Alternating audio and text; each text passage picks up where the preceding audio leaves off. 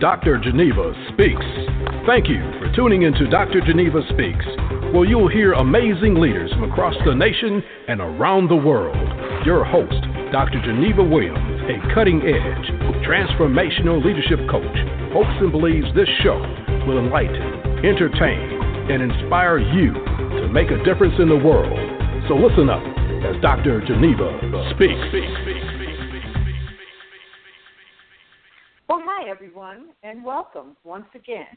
This is Geneva, and welcome as we take a look into the hearts and heads of leaders and the greater purpose they inspire in others. As you know, March is Women's History Month, and I've had the pleasure to talk to some amazing women during the past couple of weeks. And as you know, Women's History Month used to be Women's History Day, and then they made it into a week, and now it's a month, and it basically recognizes the contributions that women have made to this country and to the world. And so I just think it's fitting and appropriate as we look to inspire others to lead and make a greater impact on the community that we talk to women who, in fact, are making those positive kinds of impacts and those kinds of things that make a difference in the community. And today I have someone who I have just admired for such a very, very long time, an educator, a business executive, a public speaker, a philanthropist, an author, whose career has really been dedicated to creating educational and economic opportunities for all. My guest is Dr. Vivian Carpenter, and her goal is to empower others to understand their potential for greatness through her writings, her speeches, her action. She's a phenomenal woman. She has served as president of Atwater Entertainment Associates. She currently is president at Supreme Communications Group, LLC. She's been an assistant dean and director of academic programs at Florida A&M University, a visiting professor of industrial engineering at U of M, which is her alma mater. She received her bachelor's and her master's and her PhD from U of M, and she's done postdoctoral work at the University of Chicago in economics and public policy. She's a sharp sister. She's got heavy weight in the mind and in the heart. Her academic training is in accounting. That's what her PhD is in. She's received awards from the National Science Foundation. She's doing postdoctoral. She got a postdoctoral fellowship from Ford Foundation. She's received the National Accounting Education Award, and she's just all over wonderful. She also happens to have been an assistant professor of accounting at Wayne State University and deputy state treasurer in Michigan's Department of Treasury, as well as a senior consultant of Arthur Andersen. And most recently, she's continued her writing. She has published a book, The Fifth Letter. It's a political thriller about the U.S. Supreme Court, and it's phenomenal, and we want to hear more about that. But I first want to say hello to Dr. Vivian Carpenter. Hi, Viv. How you doing? I'm doing great, and I want to thank you for this opportunity to be on your show. Well, thank you so much. It's our pleasure, and we applaud you. We applaud you, and there's so much I just want to talk to you about. But, you know, Vivian, if we could start first with just sharing with our listening audience. Of course, I've talked a lot about and introduced you in terms of all of your accomplishments. But tell us about Vivian Carpenter. Tell us a little bit about your upbringing. Where were you born, and what kind of led you on the path to do all these wonderful things that you do today in the community? Well, I was born in Detroit, went to Detroit Public Schools, and my life was largely impacted by my parents, my father in particular. My father was a locomotive engineer. He worked at Great Lakes Steel. He had an active life in the city, and in some ways, he brought me up to believe that I could be anything that I wanted to. And I think that's the greatest gift that any parent can give a child, is the belief that they can be anything they want to. And so I pursued the engineering school with people telling me I couldn't do it because I was a girl. And I couldn't do it because I had moved to Detroit Public Schools, and I had not been trained to compete against all of the white males that I had to compete against in that engineering school.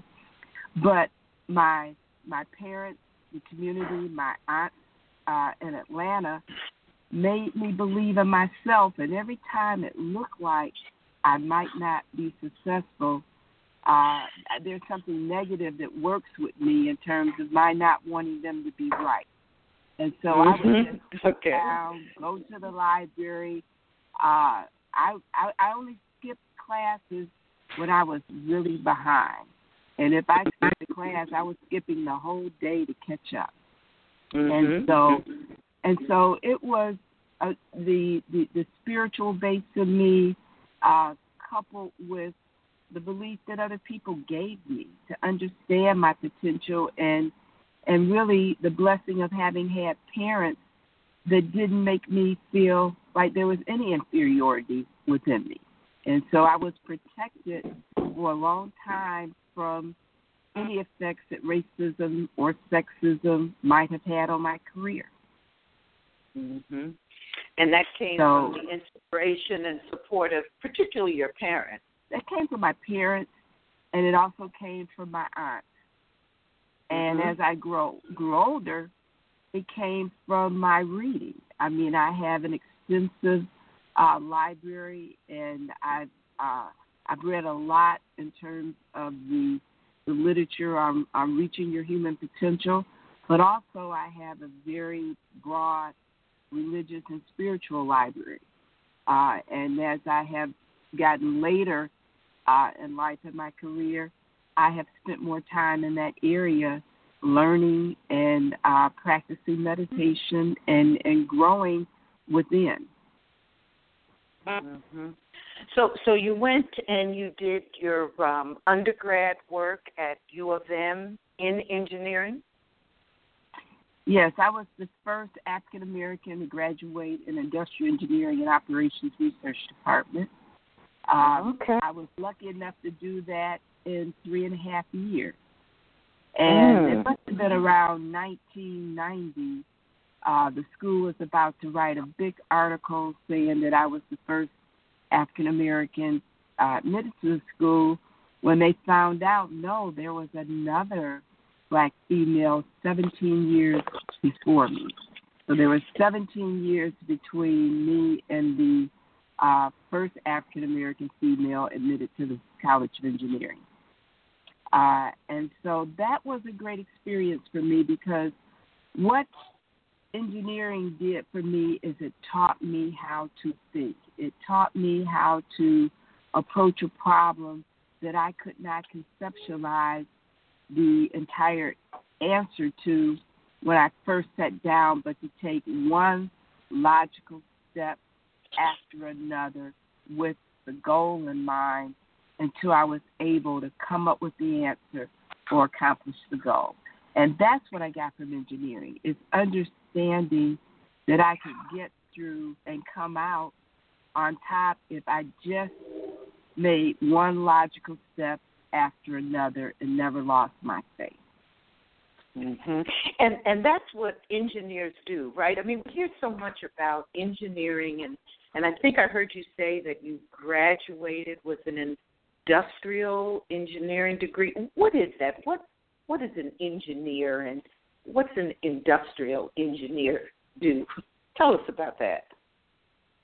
The bottom line is that you learn about human performance. You learn about how a plan is put together. You learn how hard you can work a person before it's not functional to work them anymore, or to lay out a plant so that it is operated in an optimal manner. One of my first jobs was with Ford Motor Company, and it was on a project that they call Shake. And that was the beginning of the aerodynamic design for the car. And so I learned how to put together, and I was part of a team that put together the components of a car to provide design specifications for Ford Motor Company to design their cars. And that's part of how they're designed now. So you learn how to do big projects that impact on the development of factories and the design of different items so that they are more functional for the human being. And so then you left undergrad and you got your you went on to get a master's in, was it in business? It was an MBA. Yeah, it was an MBA. Yeah, what happened with that, when I graduated, I must have had offers from about 200 firms. And one of those firms that kind of dined me was Arthur Anderson. And they were going to make me a consultant. And my first husband, I was widowed at 25, was Butch Carpenter. He was with a competitor CPA firm. And when I got the offer, he said, you cannot go to work for a major accounting firm and you don't know a debit from a credit. And he said, if you want, he said, I don't care what I tell you. He said, you'll never make partner. You'll never be able to really go the distance with the firm unless you have your MBA. So he said, so if you really want to go to work for Arthur Anderson, you need an MBA.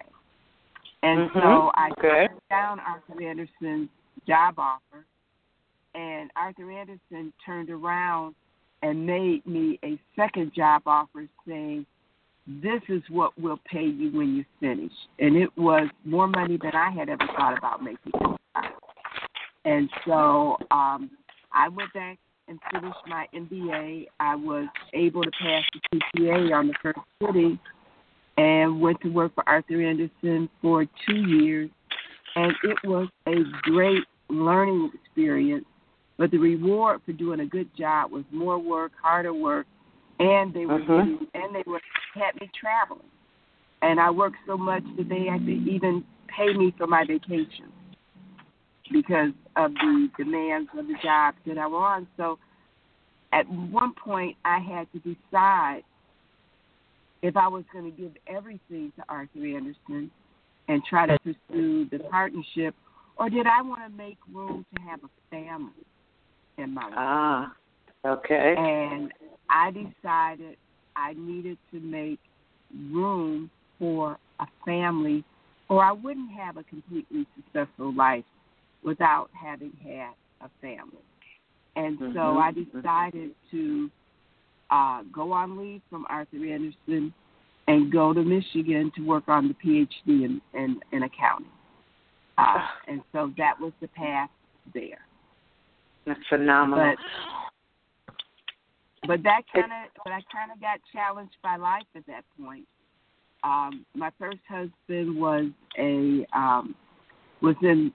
law school. He had became a manager at Cooper's Library, and he fell out dead on the basketball court. You know, when you go through life, none of us get to go through life without having the rug pulled up from up under us at some point.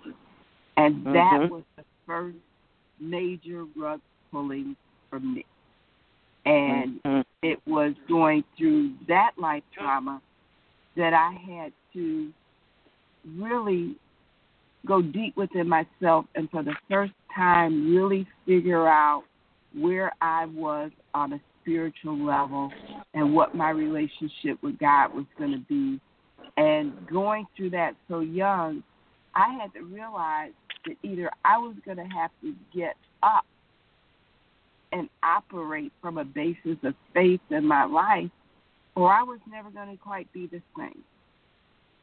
And knowing that that's something that my first husband wouldn't want me to just allow myself to be beaten down by life, I had to rise from that. And I had to put my life back together. Had to rise up. Well, I had to rise. Had to rise up. Well, we're going to delve a little deeper into that and particularly talk about not only your entrepreneurial work, but you are a philanthropist. And so I want to talk a little bit more about that. If you're just joining us, my guest today is Dr. Vivian Carpenter, educator, business executive, entrepreneur, public speaker, philanthropist, author, a phenomenal woman for this Women's History Month. We're going to take a short break and be right back with you. I keep talking.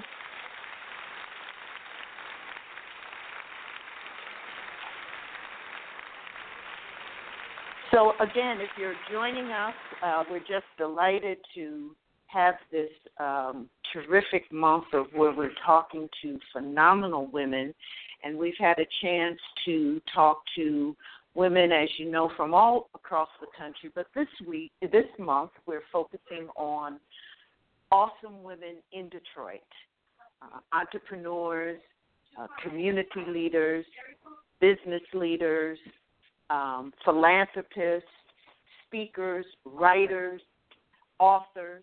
And today, my guest is Dr. Vivian Carpenter, who fills all of those slots. She certainly is an entrepreneur.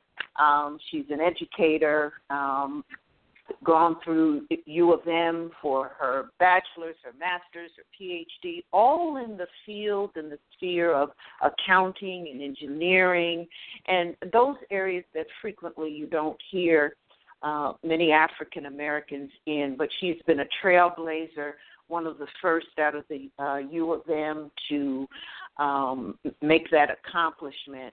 And we were talking with her particularly about the influences in her life with her parents. And just before the break, Dr. Carpenter, Vivian, was sharing with us about how she needed to go deeper into herself as she was making some decisions through her leadership journey. Vivian, why don't you tell us a little bit more about that, and then how you got into all that you do today, because you're not only just the queen of accounting and business, but you run your own companies and you've gotten into quite a bit as well as being an author. Tell us about deep into yourself and how it got you to where you are now. I think where I left off was the crisis of going through my first husband's death and being knocked to my knees and having to get up. And during that experience, I almost forgot who I was. And I think that everyone who is going to be successful has that. And the only difference between successful people and unsuccessful people is the successful people are able to get back up after they take that out punch. It will happen to everyone. Resiliency is the key, and it's the only difference really between those that are successful and those who aren't, because everybody has that low moment in life. And I remember, at the moment when I decided that I had to come back from that, I had to go back to school, I had to complete my incomplete. And it was almost the day after I completed my incomplete phone call indicating that Governor Milliken, that Lauren Monroe had been appointed the first black state treasurer of the state of Michigan. And Lauren Monroe wanted to appoint me as his deputy. And I was shocked because I was 25, just got through thinking that my life would never be okay. But having completed everything that I needed to complete to be able to go forward, and finding out that there were people positioned in places that I would have never imagined that were ready to pull me through to the next level. But if I had gone down and not come back up at the right time, I would have missed that window. And I think my life has been full of magic windows that I was ready to walk through and there were people who were waiting to help me because they saw that I was ready to take the next step. And so at 26, I became Deputy State Treasurer of the state of Michigan with 6 departments reporting to me, and there were 6 supervisory levels between me and the next black person in the Department of Treasury. So I think that my first husband's death was part of getting ready for that, because I had been so traumatized by his death that there was really nothing they could do that would really throw me off balance, because I had already been taken there, you know. And so that was a great learning experience. Governor Milliken had his personal legal counsel train and coach me. And so I was able to learn a large organization from the top, and coupled with that, there was the politics. And I was able to meet a lot of the important legislators that we have today at a point in time when everybody was big nobody. And so I was blessed with a large contact base, and also by the fact that Governor Milliken and our mayor were very good friends at that time, Coleman Young, and they encouraged me to support the activities of the city, and they encouraged me to try to figure out how to be helpful to the city. So it was a good time for me to come through. I ended up going to the water board, working for Charlie Beckham, who I had a great deal of respect for. And but in the middle of that, I got another great opportunity from the University of Michigan, and was considering leaving when my department told me that was the accounting department told me that was the last semester I could keep my credits for my PhD. So I was forced to decide, what am I going to do? Am I going to become the internal auditor for the University of Michigan, or am I going to complete my PhD?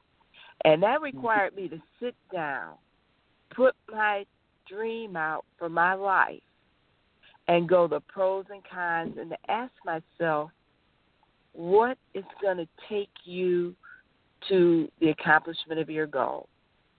And I realized I was going to have to put my blue jeans back on and start carrying a lunch again. And go back and give up my salary, give up my big salary. You know, I had a car that they washed, drive, and parked. But if I wanted this dream, it required a sacrifice. Right. And Vivian, so what was that dream that you wanted? What was the dream? I wanted to get to the point where I could get to the boardroom. I wanted to give contributions back to the community. You know, I wanted to evolve to the fullest person, and my PhD was part of that. My PhD was part of getting it, but getting it with the freedom to move around, and getting it with the freedom to be my own boss. Because when you get a PhD and you take that professorship route, it comes with a fair amount of freedom to decide what direction are you taking. And I decided I wanted to be an internationally recognized expert in my area of expertise. That took me there. And before it was over, I got National Science Foundation. I could travel the world presenting papers.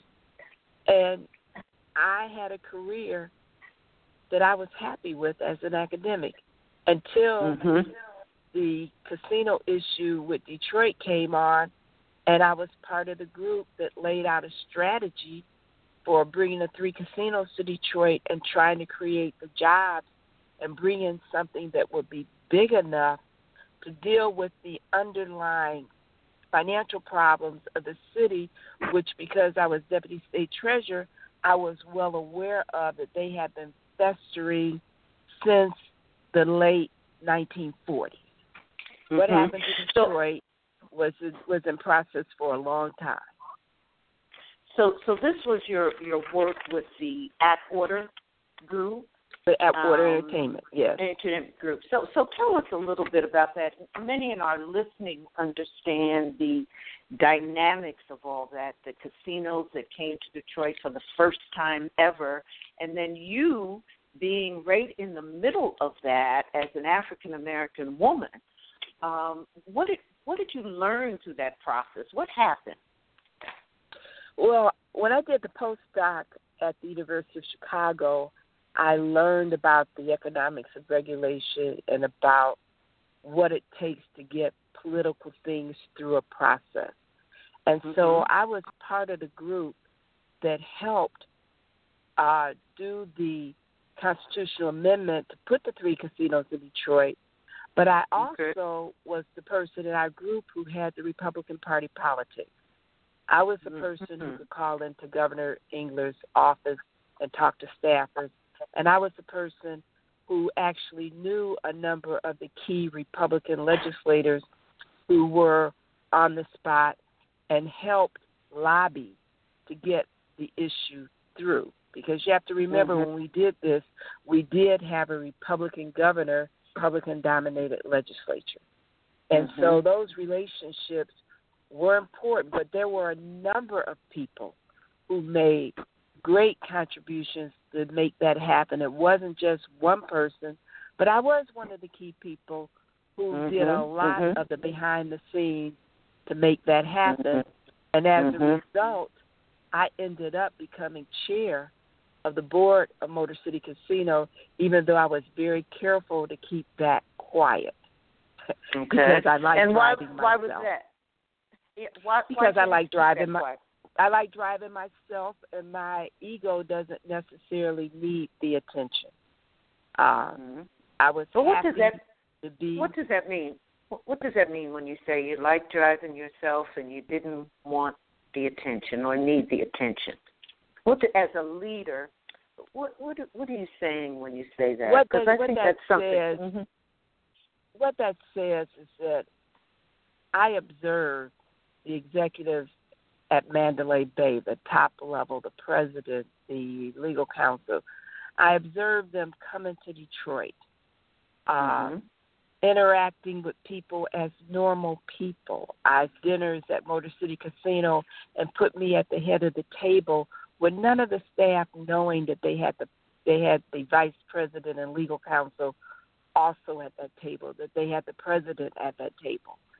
And I came to understand that I could drive myself around and go to a lot of people and have a fairly normal life as chair of the casino if I just behaved normally. Now, the downside of that is that I had a hard time getting a park at Motor City Casino because a lot of people heard of Dr. Carpenter, but they didn't necessarily know what I looked like, and I don't necessarily look like Dr. Carpenter, you know.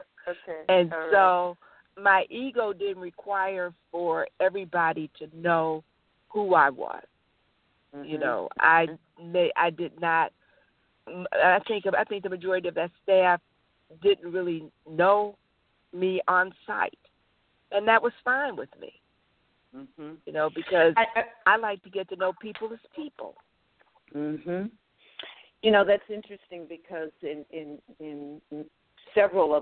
many of the conversations, in fact, that I've had leaders, they talk about this aspect of humility that I think you're talking about, that, you know, the observing, the getting to know, hearing other people's story, that the priority is put on that, and keeping the ego in check so that you're able to see and hear what other people are saying and doing. Do you think that's an important characteristic for leaders to have, this humility? I think anybody who is going to be really successful in life is constantly struggling with keeping their ego intact and making decisions from the right place. And it's very easy sometimes to get an overview sense of self if other people are trying to put you there. But I think if you're really going to lead, you have to understand everything and everybody's emotion that's around you, and you have to value everybody who's around you. Because I strongly believe that everybody comes to this earth with a valuable contribution that they're supposed to make. For some people, it's just being the best cook, the best mother, the best gardener, whatever. Everybody, I think, has a unique contribution supposed to make. And within an organization, everybody who's there has an important contribution to make. And you have to be able to hear everybody and weigh everybody's story if you're going to be a good leader. So I think humility is a part of a great leader. And in my experience has been the more successful and the higher up some people are in the organization, the less ego they may have. Now, for some people, it doesn't work like that. Let's be clear. But for a lot of people who are very, very successful, they are humble people. They are good people. And they got to be where they are because they respect everybody, and they have earned the respect of those who have agreed to follow them. Yeah, one of the challenges is, well, how do you stay humble? How do you be humble? Do you have any tips or lessons that you've learned that can help keep people focused and on the right track and be humble and be able to be open and to hear other people? I think, for me, I think God does it. I think periodically he puts events in my life that knock me back to my knees. And if I'm going to get through it, if I'm going to take those hard punches, and all leaders are required to take hard punches. Nobody is taking any more hard punches than Obama right now, okay? Any leader who is going to be great has to take hard punches, and they have to figure out how they are going to be centered and grounded and get through the challenges. And for me, it's been developing my spiritual base. I am a trustee at Hartford Memorial Baptist Church. My church has been a big, big part of that. And every time you go into battle, you're not going to win. Nobody does. But I remember when my tenure was being turned down at Wayne, and there was one sermon that Pastor Adams gave that was so great, where he talked about, you think you're this or that. And he wasn't talking to me. He was preaching in general about people thinking that they are so deserving of this, that, and the other. But he said, if you are put in a position of battle, even if you don't win the battle, shouldn't you be thankful that God picked you for that position to play in the battle? And that sermon changed my whole perspective in terms of how I was feeling about why I was going through. And I ended up saying, why shouldn't I be the one that's being challenged? I have National Science Foundation. I have a PhD from Michigan. I have a postdoc from the University of Chicago. I should be the one who's challenged, and I should be thankful that I was picked for that position of challenge. And so it is being humble about what you have, why you have it, and understanding that sometimes what you have is just your tools for battle. And you should be thankful that you were given such a large set of tools to work with. And that's what I think about a lot of the blessings that I have in life, that I've been given a lot of tools and weapons to deal with as I go through and navigate the challenges in life. Mm-hmm. And you certainly have used so many of those tools in giving back to the community and having a positive impact. I really want you to share with our listening audience your latest venture, at least that I'm aware of, your latest philanthropy work, where you organized a tremendous community response to help Music Hall, which is a cultural institution in Detroit. Tell our listening audience, many of whom are listening in from places all around the country, what that was all about.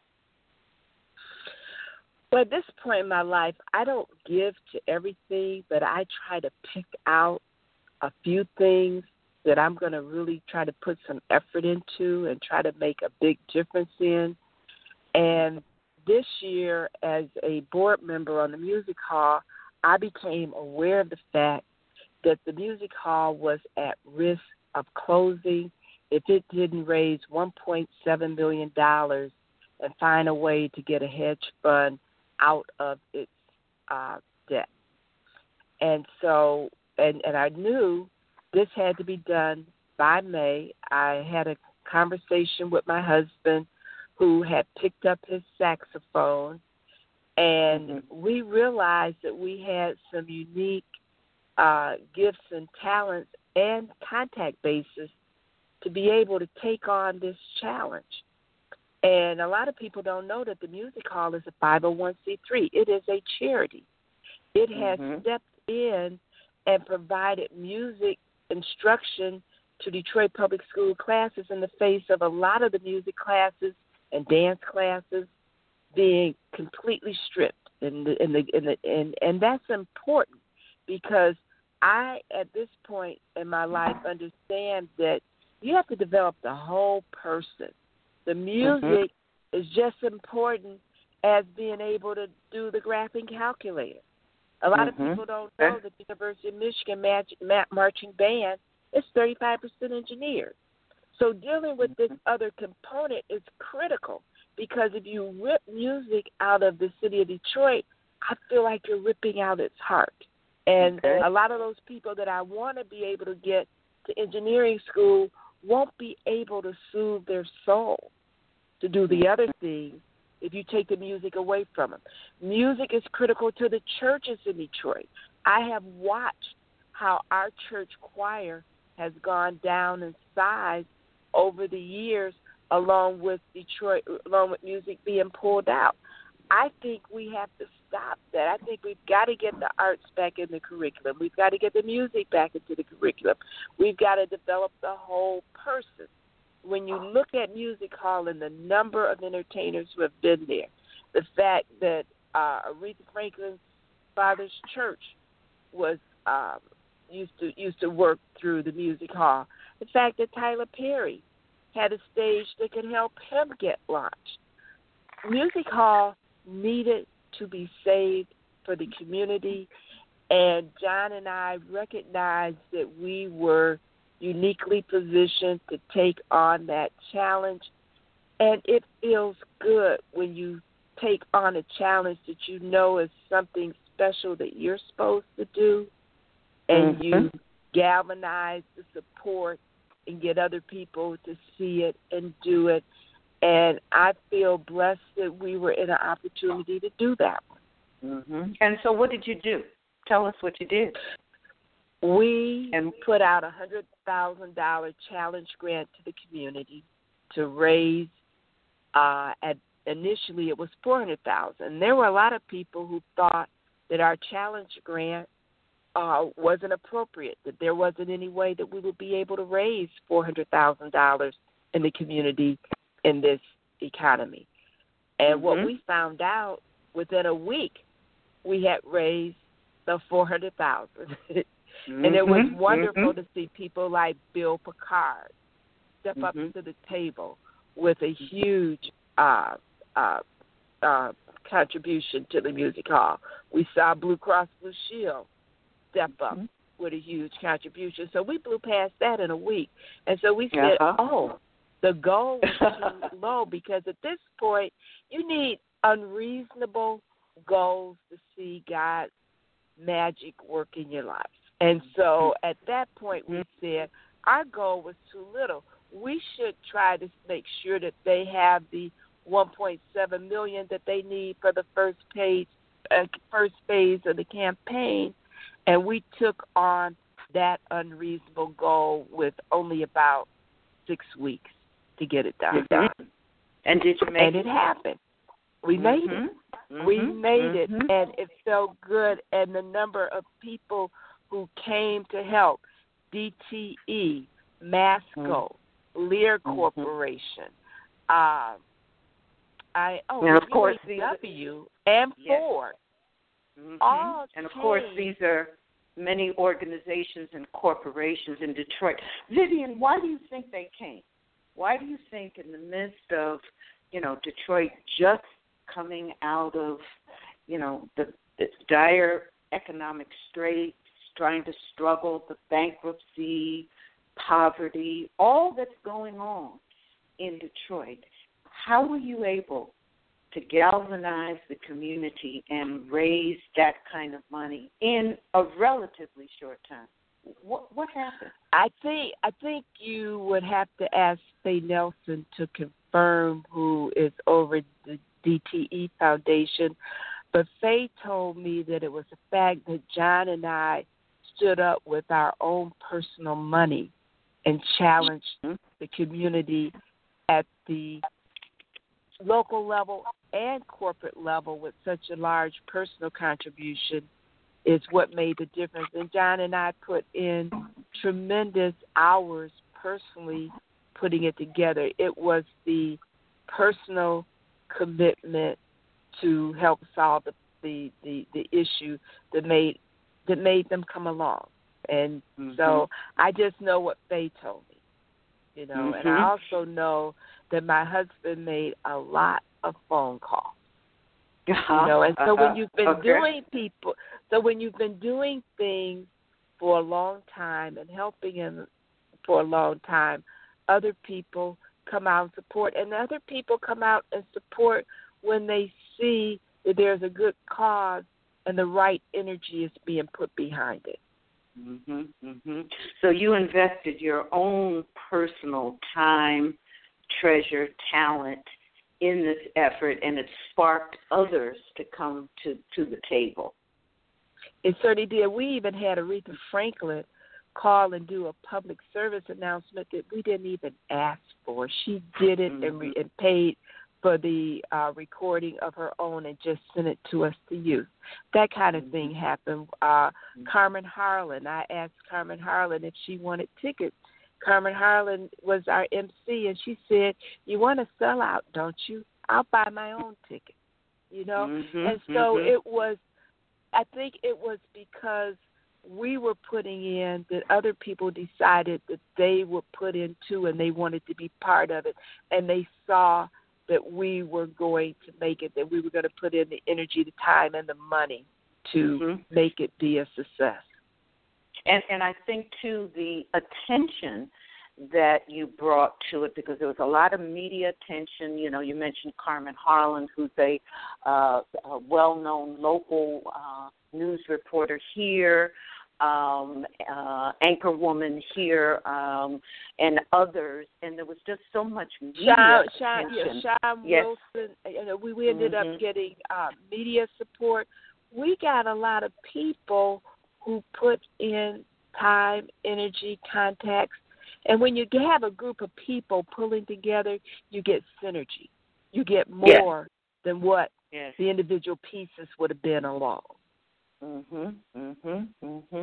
Well, again, I just so admire the the philanthropy that you and your husband and others in Detroit bring to the table, because it's that kind of galvanized spirit that can make a difference. And as we saw, just raising that kind of those kind of resources and helping to save a cultural institution in Detroit. Again, we just thank you so much about that. And, I don't want to, I know our time is running out. I do not want to leave our conversation without having you share with us about your latest writing masterpiece, The Fifth Letter. Tell us about The Fifth Letter. The Fifth Letter is a novel about the first African-American female on the U.S. Supreme Court. And I spent 7 years of my life researching the Supreme Court, researching Black history, trying to put together and learning how to write creative, how to write a one-word sentence that would draw people in. I spent the last 7 years trying to write something where I could entertain and educate at the same time. And I am extremely happy with what I have produced with The Fifth Letter.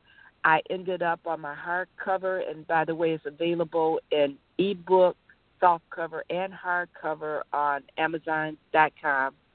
I was able to get U.S. Senator Bob Graham, who was chair of the Senate Intelligence Committee during 9/11, to give me endorsement for the hardcover.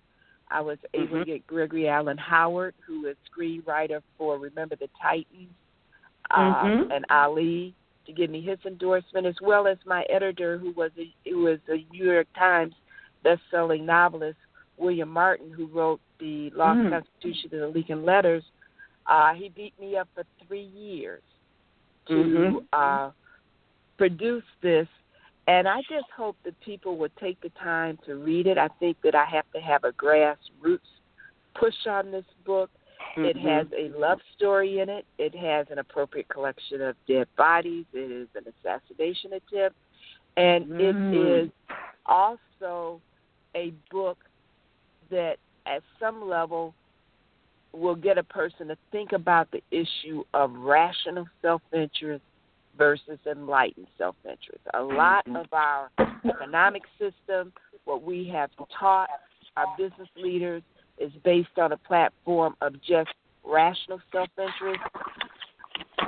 Catherine is required to think about enlightened self-interest. I think our founding fathers, who went through a lot of back and forth trying to get the Constitution through, she is forced to think about enlightened self-interest, and it considers the most important question facing the nation today: who is a person with inalienable rights in the United States?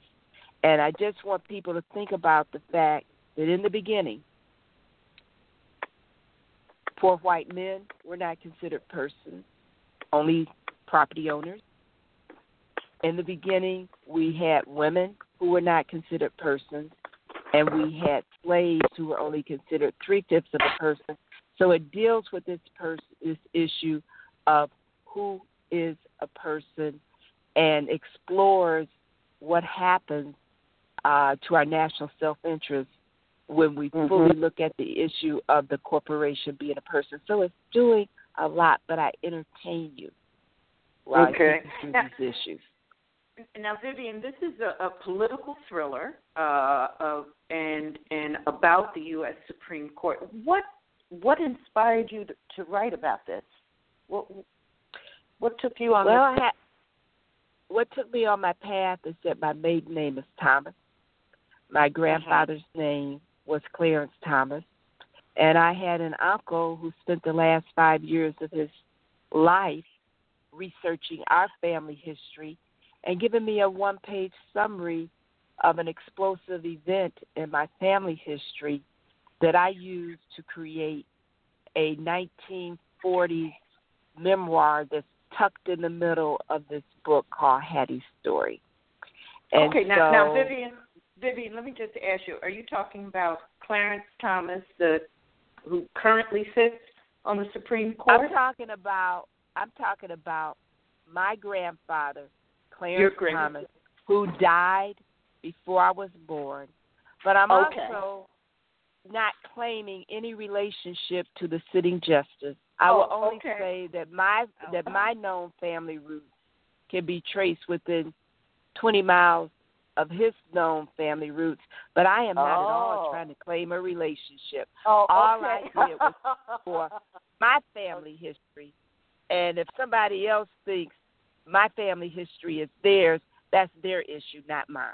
Okay, all right. So what really inspired you and propelled you was you wanted to search and find out and look at your own family history. That kind of took you down this path.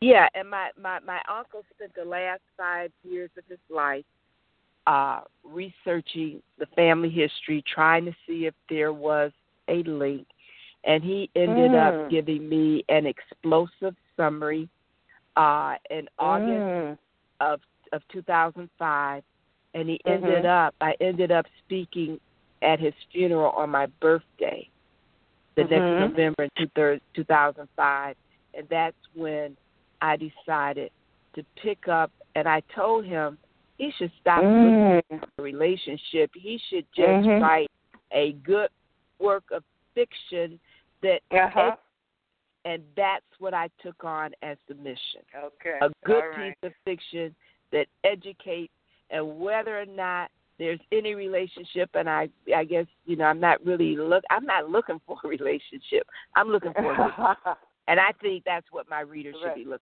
for, a good story. So a good story, and certainly you've given us enough to tantalize, I'm sure, many folk who are listening to read this book. It sounds really great, a political thriller, and again. And if there's anybody there listening who doesn't know who Robert Smalls is, yes, that's a little-known Black history fact that all of us should know. So that's the reason to read my book. If you don't know who Robert Smalls is, you should be reading my book. All right. Well, we got a political thriller. We've got some Black history facts that we can uncover. We've got the search for family roots. I mean, everything is in this book. So I just want our listening audience to, again, you got a love story. I got a love story between our sitting Supreme Justice and the chair of the Senate Judiciary Committee, who happens to be a strong Black man. Okay. All right. Well, this political thriller is about the first African-American woman on the U.S. Supreme Court, and all of the challenges and struggles and politics and everything that goes on, including some incredible Black history facts. It's The Fifth Letter. And did I hear you say it's on Amazon and it's an ebook as well? Yeah, you can get it on Amazon.com. You can get it at Harper Memorial Bookstore. You could also get it at the bookstore at the Charles Wright African American Museum. Okay, so that's in Detroit. But for those who are listening to us from all across the country, all you have to do is go to your computer. They can go, and the easiest place to get it, the most cost-effective, is on Amazon.com. However, if you give The Fifth Letter and Vivian Carpenter to a Barnes & Noble and tell them to order it in, they can order it. It will cost $5 more, but you can get it. Oh, phenomenal. It's one of those must-reads. Now, Vivian, before we say goodbye, I do want to ask you, and I ask this of all my guests, again, just a phenomenal career you've had, just a great way that you inspire and make a positive impact in the community. What do you want your legacy to be? I want my legacy to be finding a bridge for those students who are locked into Detroit Public Schools, who have the skill levels. I want to find a bridge to help them find a way to their fullest potential. But I want that not only for them, but I want that for really all of the people who are locked into the education system in the United States, and through no fault of their own, are not being given graphing calculators and the things that they need to be successful in this life. I would like to be part, and maybe I can't do it all, but I would like to have left at least one step on the ladder to solving that issue for this nation and for Detroit in particular. And I have a particular vision for a whole campus to be at the Lodge in Claremont that meets the needs of those that are going to go to college, plus those who have special needs, so that they are developed to their fullest potential. So it's not just one group that I'm interested in. I'm interested in a strategy for everybody who is caught in the system. Mm-hmm. So you have this vision, and the Lodge, and what Dr. Carpenter is referring to as an area in Detroit that has a lot of space that could be used, and to turn it into something, I guess, that I'm hearing in terms of your vision. A public school campus. A public school campus. All right. And a campus, a school, from what I'm hearing you say, that can provide all those opportunities to young people, because, that's what young people need. If they can get, we have talented, creative young people. They just need the opportunity and that bridge, as you said, that bridge to that opportunity. And I would like that campus to be strong enough so that it could pull from the entire metro area, so that doctors who have children who are school age, who work at Henry Ford Hospital, or who are on the way down the DMC, I would like a facility that provides the opportunity for all of these children to interact, because the research is clear that when you have diverse skills on a team, that team tends to do better. And so we need to think about the teams that have the potential to go to college, but we also need to make room for those that might be carpenters, plumbers, and other things. So it's a very comprehensive thing that I would like to see happen. And maybe my job is just putting out a vision of what it can be, but making my little contribution to making it happen at some point in the future. Well, your little contribution, as we've seen from your track record, your little contribution into real dreams and real possibilities. Dr. Vivian Carpenter, educator, entrepreneur, public speaker, philanthropist, author. Just such a great time, great conversation with you. I just want to thank you on behalf of Detroiters, those all across the country who you've impacted, young lives in particular, your work in helping to revive and save institutions, culture institutions. Thank you for being our guest today. And again, for those of you who want to get a good read, a good political thriller, go to Amazon and get The Fifth Letter by author, entrepreneur Dr. Vivian Carpenter. I want to say thank you again to our guests, and stay tuned for our next venture. Thanks for tuning in to Dr. Geneva Speaks. Dr. Geneva Williams, an expert facilitator and leadership coach, lecturer, and keynote speaker. For more information on Dr. Geneva, visit her online at www.drgenevaspeaks.com. That's drgenevaspeaks.com.